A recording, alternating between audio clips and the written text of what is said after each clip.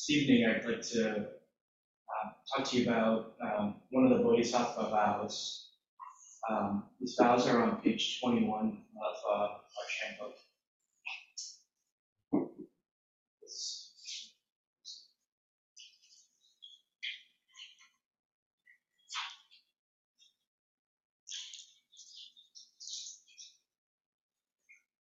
And as you can see, there's 4 Bodhisattva vows. And today, I'd like to spend some time exploring the first vow that we have. So I was thinking, try something a little different. I was thinking we could just chant the first vow together, and we'll do it a little differently than we normally do it. The format would be, I'll say the vow, I'll hit the bell, and we'll all say it together, and we'll do it 3 times. So, so before we start, just take a moment to get settled back in again.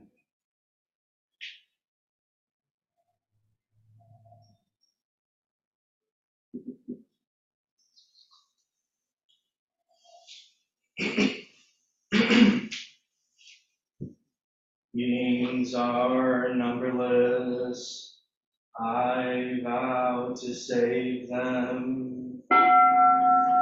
Beings are numberless, I vow to save them. Beings are numberless, I vow to save them. Beings are numberless, I vow to save them. Beings are numberless, I vow to save them. Beings are numberless, I vow to save them.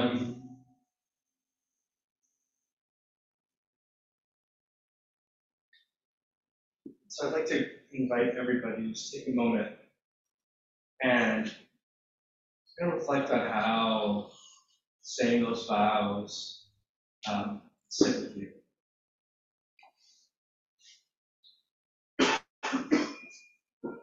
Just notice like how it might move through you. You notice something getting stirred up.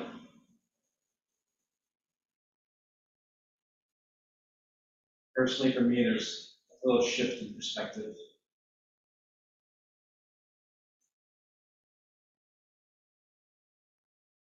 And so taking these vows, stating these vows to save all beings, there might be a sense that, we've taken on an impossible task.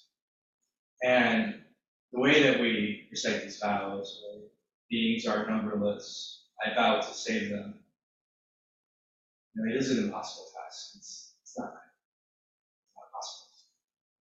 But maybe there's another way to maybe come at these vows and look at these vows. I wanted to explore a couple of options tonight.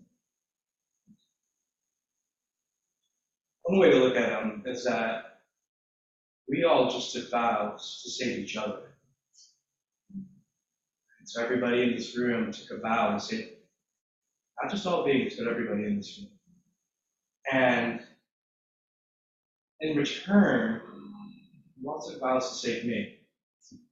Right? So, Yoshi's taken a vow to save me and everyone else here. And we've taken vows to save him and everyone here. And I think it's pretty powerful. It's pretty moving. It's a sense of great support that I feel when I come and start viewing it in that perspective.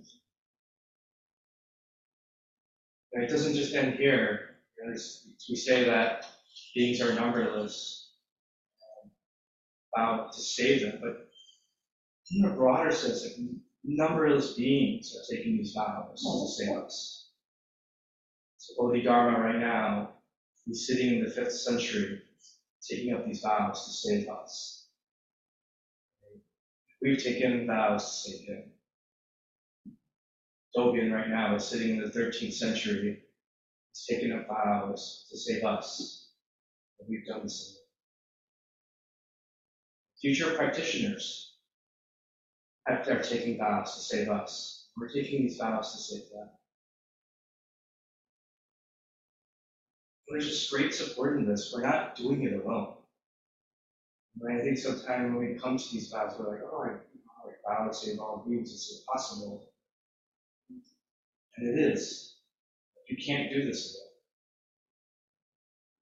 Even the Buddha stated, I, along with all beings, simultaneously have attained the will.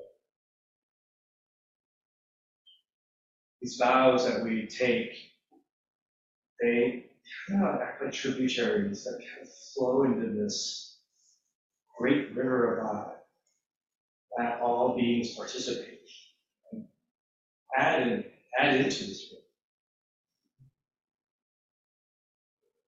This river is like constantly trying to wake us up.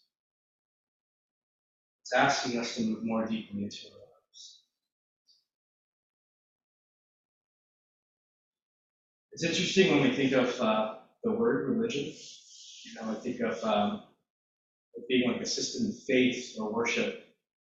But I read somewhere, I looked it up, that the word religion in Latin means to rebind or bind back.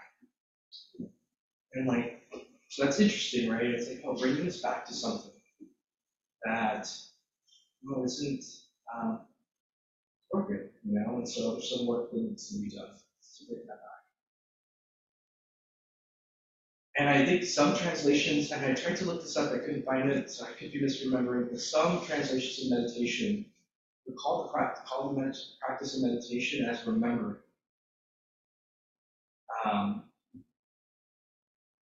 Could be just making that up, but I'm pretty sure I read that somewhere. That's one of the meanings of the word sati. Okay. We translate it as mindfulness. That's right. Okay. Remember. Yeah. And so, remember what? Right back to what?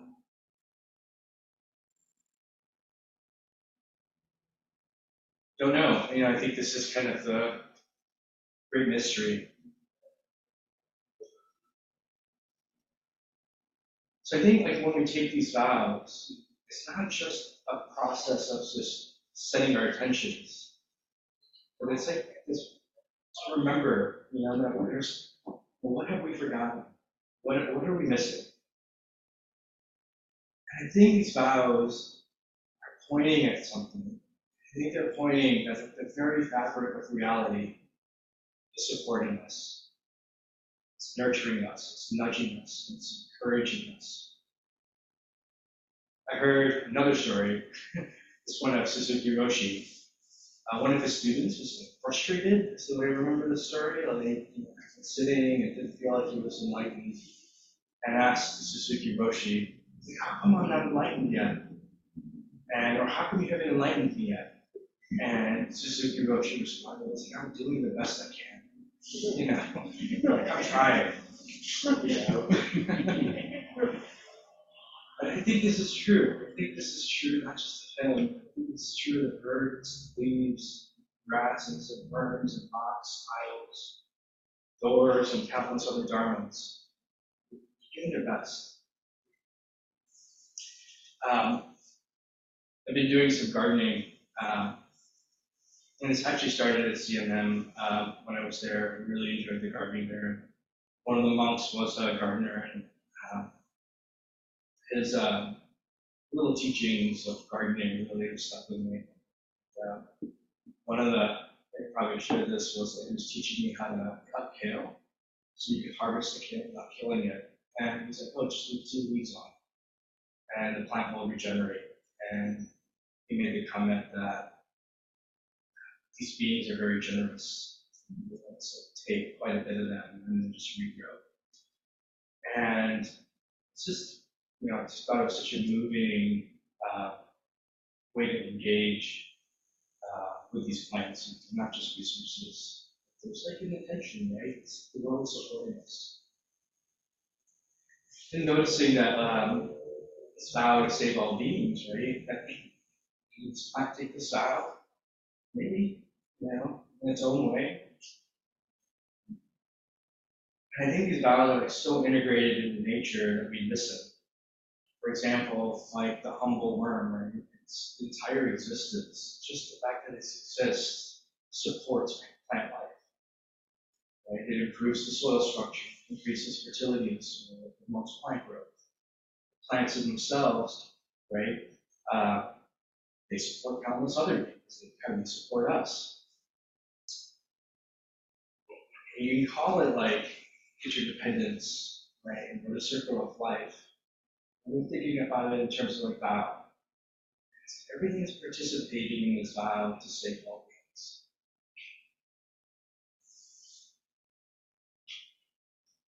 And I think that we like lose our way in this and we forget. And we forget that there is this great support. You know, like trees died, existed and are milled into this so we can be here and practice. We just like forget and then lose contact with it. Paul Tillich referred to this as the grounded being. But the forces of greed, hatred, delusion capture our minds, absorb our psychic energy. And these vows help us reconnect, help us rebind. Remember that we're supported by something bigger. So today is Juneteenth, and we celebrate the emancipation of almost 4 million slaves. Closing probably was one of the darkest chapters in this history. And I think it's interesting, it's a whole nation, the whole world lost its way. It just couldn't connect, And then there's Bodhisattvas. I had posted a link to some stuff I was reading by Frederick Douglass, which I found very inspirational. But Bodhisattvas such as Frederick Douglass and Harriet Tubman, they worked tirelessly to wake us up to end slavery. They worked so a nation could do better. Frederick Douglass, this is actually a Douglass, had your Dr. King talks. I kind of made an intention on some important days to actually, do some reading, to actually step into the holiday, I guess. So doing some reading on Frederick Douglass, I didn't realize that he actually was a slave. And, he was frequently beaten, had scars. He was removed from his mother at an early age. He was subjected to constant emotional, psychological abuse. In spite of everything he went through, and maybe because of it, actually, he worked toward the liberation of millions. After disguising himself as a sailor and boarding a train to the north, Frederick Douglass gained his freedom. And I think with incredible courage, he didn't just fade into the sunset. He didn't just be like, I need to hide, and I'm never going back there. He, under considerable risk, started to speak out about slavery. Much like the Buddha, freedom for him wasn't enough. He was pulled and moved to save everyone who was left behind. In his speech, What to a Slave is the 4th of July, said the following: Fellow citizens, above your nation there is tumultuous joy. I hear the mournful wail of millions, whose chains, heavy and grievous yesterday, are today rendered even more intolerable by the jubilee of the shouts that reached them. So, he continued to hear the cries of the world, and in his response, he moved to alleviate their suffering. This is just a beautiful example of what this vow is. He may have not stated them the way that we do.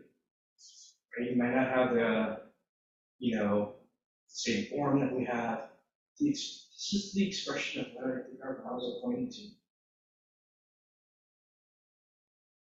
When he heard the mournful wails, those millions, it wasn't just the slaves that he heard. And as he spent his life working for the emancipation for his people, he was actually working for the emancipation for all of us. We're all better off with this. We all have less suffering in our lives. And for this, I find myself deeply grateful.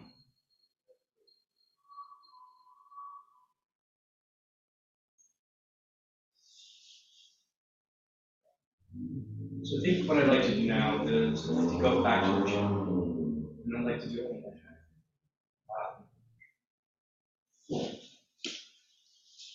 I'm going to change one word. I changed the I to the we. And this time I'm just going to hit the bell. And also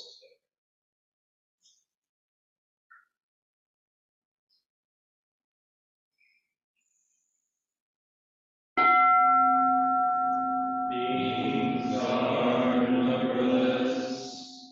We vow to save them. Beings are numberless. We vow to save them. Beings are numberless. We vow to save them.